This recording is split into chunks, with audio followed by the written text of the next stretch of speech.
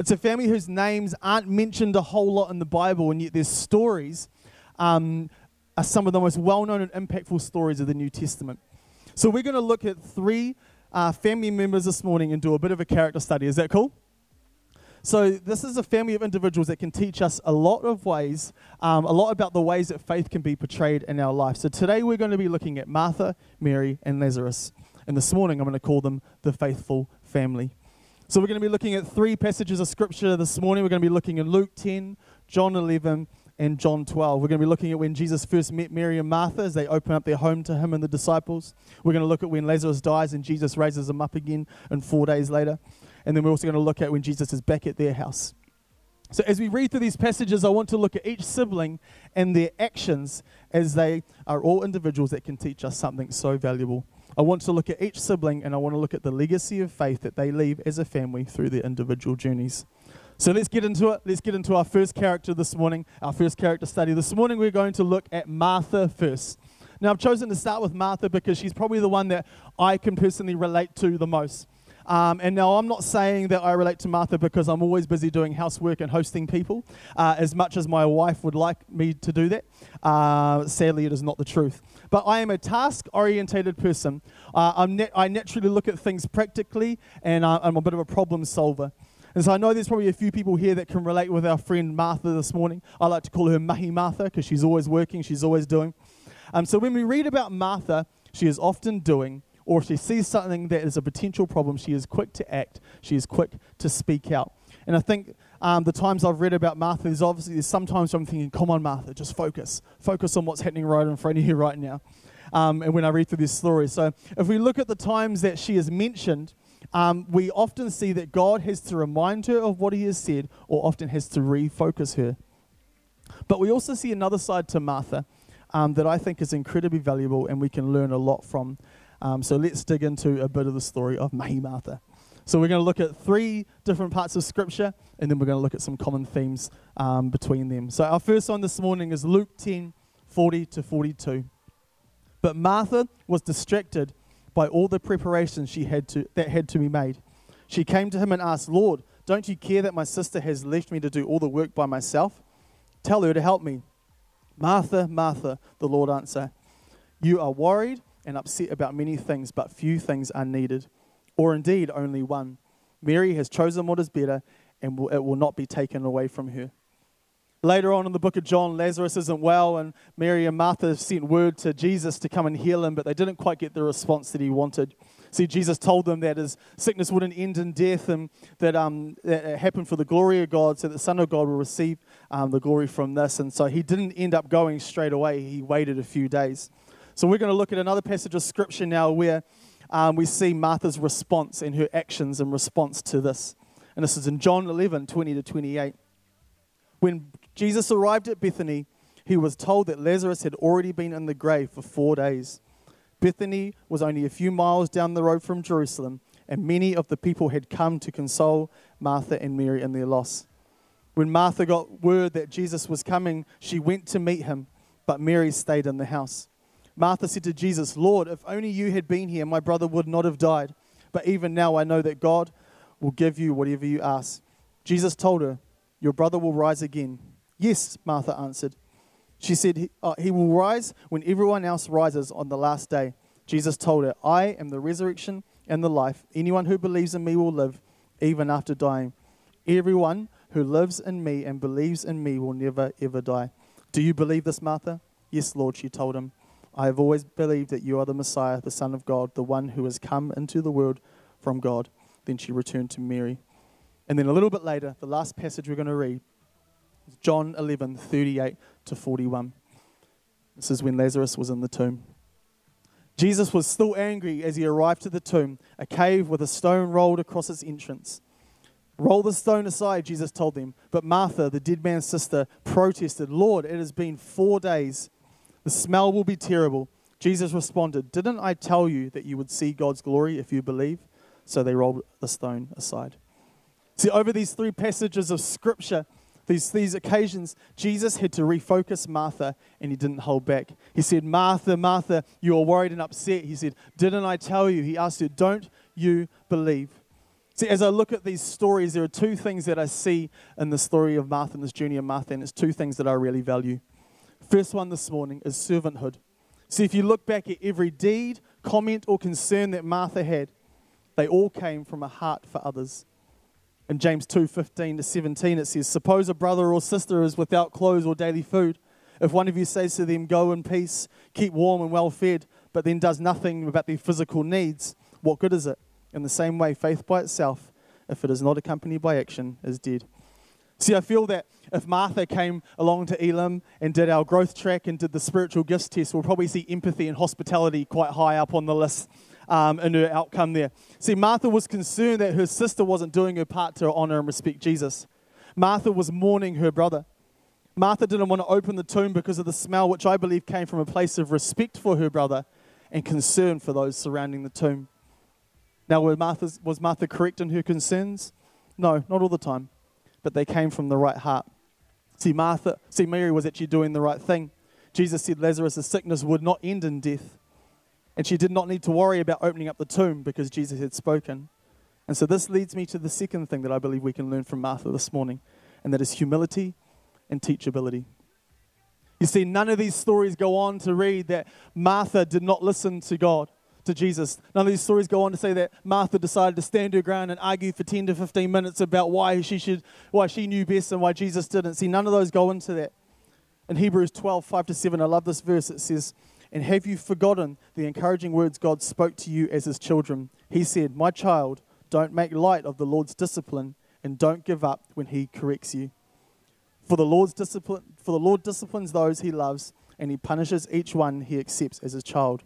As you endure this divine discipline, remember that God is treating you as his own children.'" See, Martha was quick to listen to Jesus. She was humble and willing to learn in order to strengthen her faith, and that is something that I personally admire.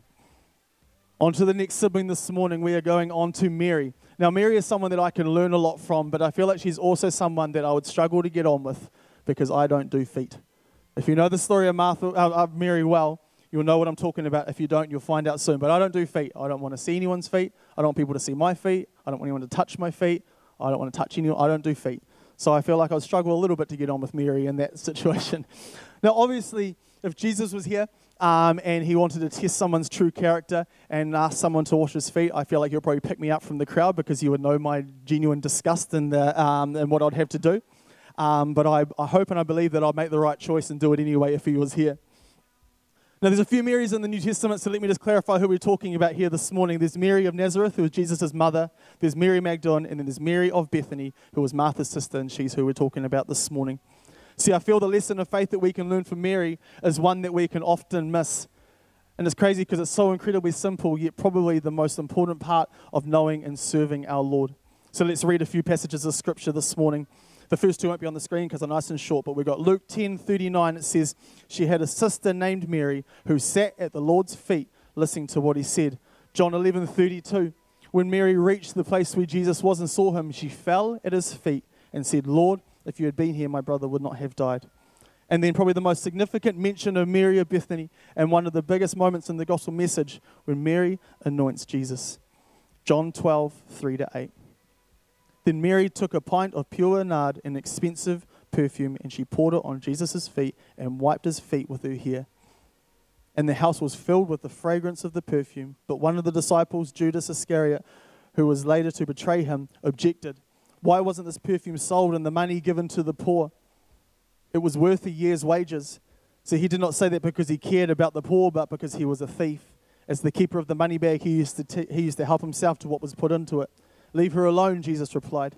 'It was intended that she would save this perfume for the day of my burial. You will always have the poor among you, but you will not always have me.'"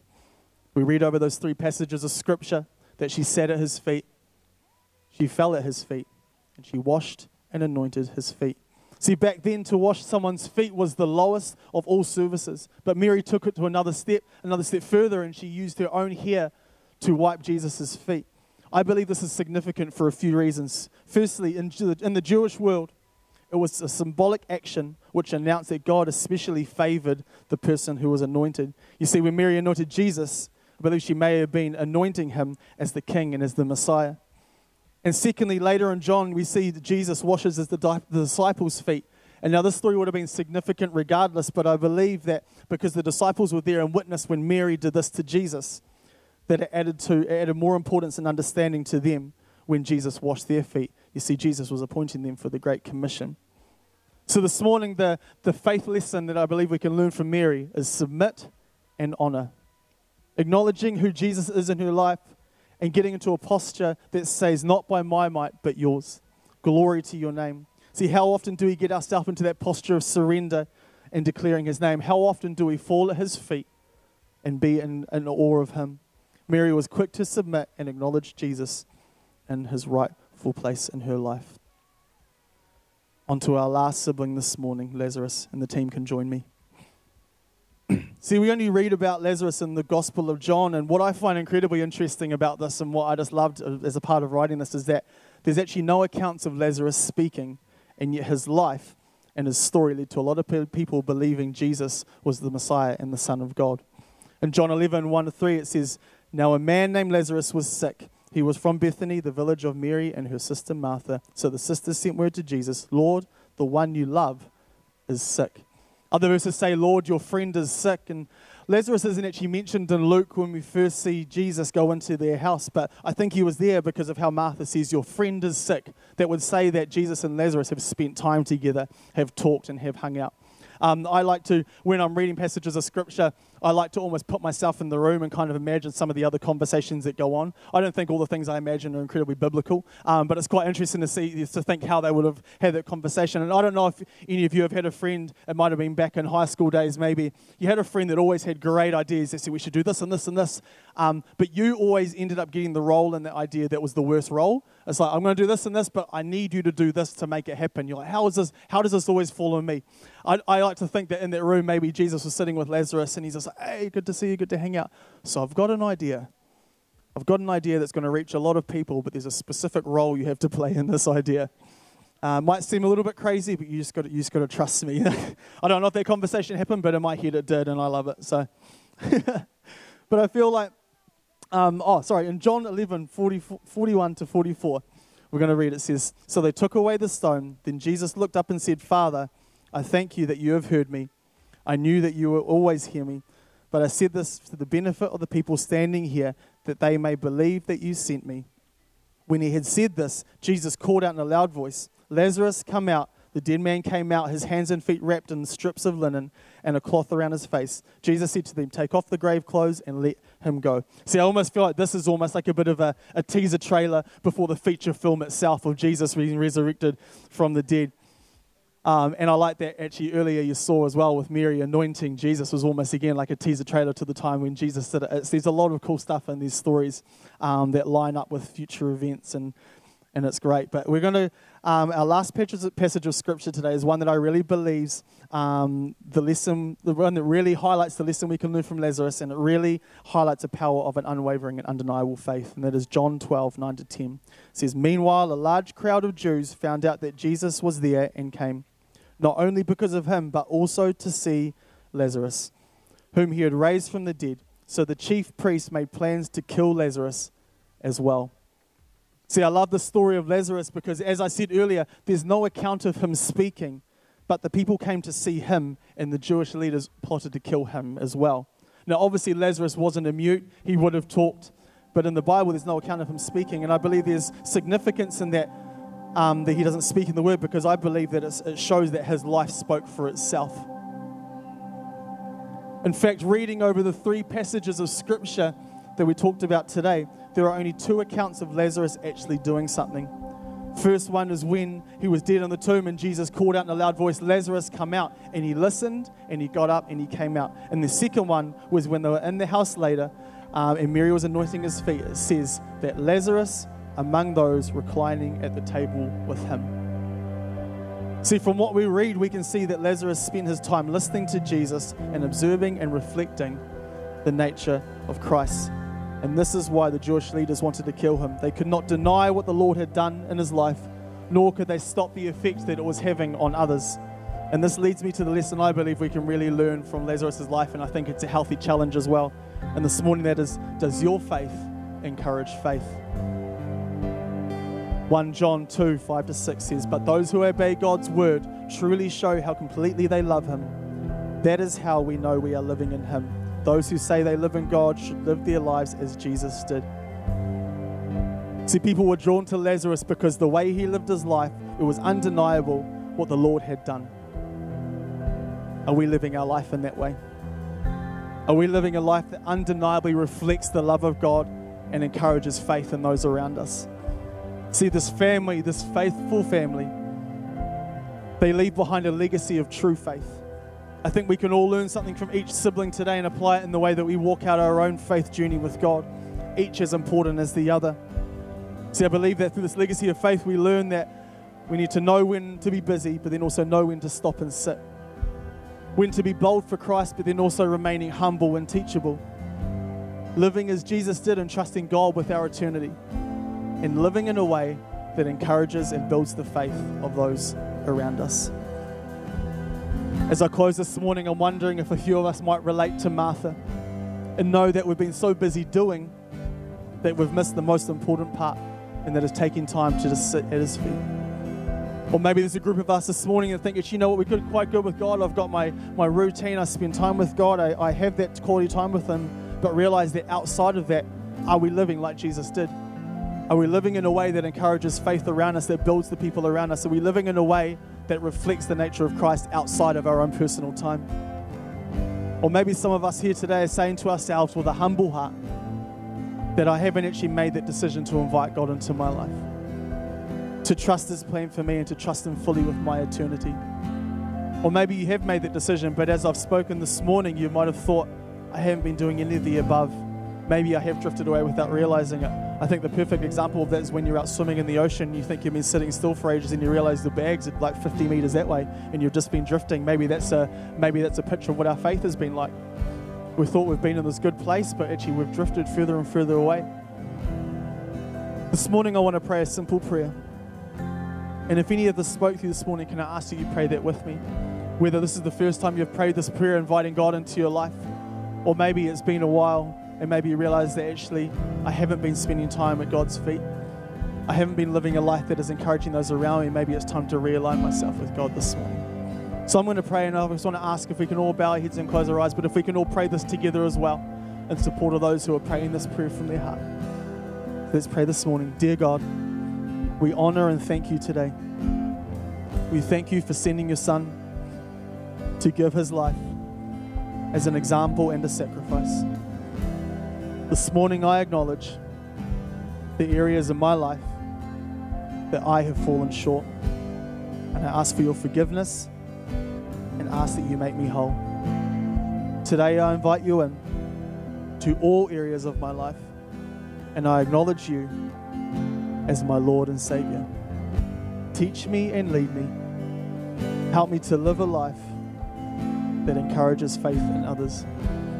While everyone's eyes are still closed, I just want to ask this morning. I'm just going to count to 3, and this morning if you prayed that prayer for the first time, or maybe you're coming back to God, maybe you're coming back home again, all I want to do is I just want to be acknowledged and know who prayed that prayer with me this morning. And our team would just like to see that, because we want to get alongside you. We want to support you on this journey. So if that was you this morning and you prayed that prayer, you can put your hand up now on 1, 2, 3. Awesome. Anyone else this morning? If that's you this morning saying, God, I'm here. I want you in my life. Amazing. Let me just pray. Lord, we just thank you right now for those that have made that decision. Even if anyone here didn't put their hand up, you heard them, you saw them, and you know them by name. Lord, this morning right now we just ask that you fill their life, that you put the right people in their path that are going to support them, that are going to encourage them, that are going to speak life over them. Lord, right now we just say welcome home to them. Lord, we just ask that you fill them. We ask for a newfound sensitivity, that they will hear and see you clearer than they ever have before. And Lord, just pray for a protection, Lord, a courage, a boldness around them as they take this journey, Lord, knowing that you are good, you have their life in your hands, Lord. In Jesus' name, amen. Amen. Come on, can we put our hands together for Pastor Jaden? What a great message this morning. Come on, everybody, why don't we stand to our feet? We're going to worship God one more time, and then I'm going to close our service shortly. But come on, let's praise and worship our God one more time, because I know He's spoken to people right now. So let's give Him some praise. Let's give Him some honor. And I'll be back very shortly.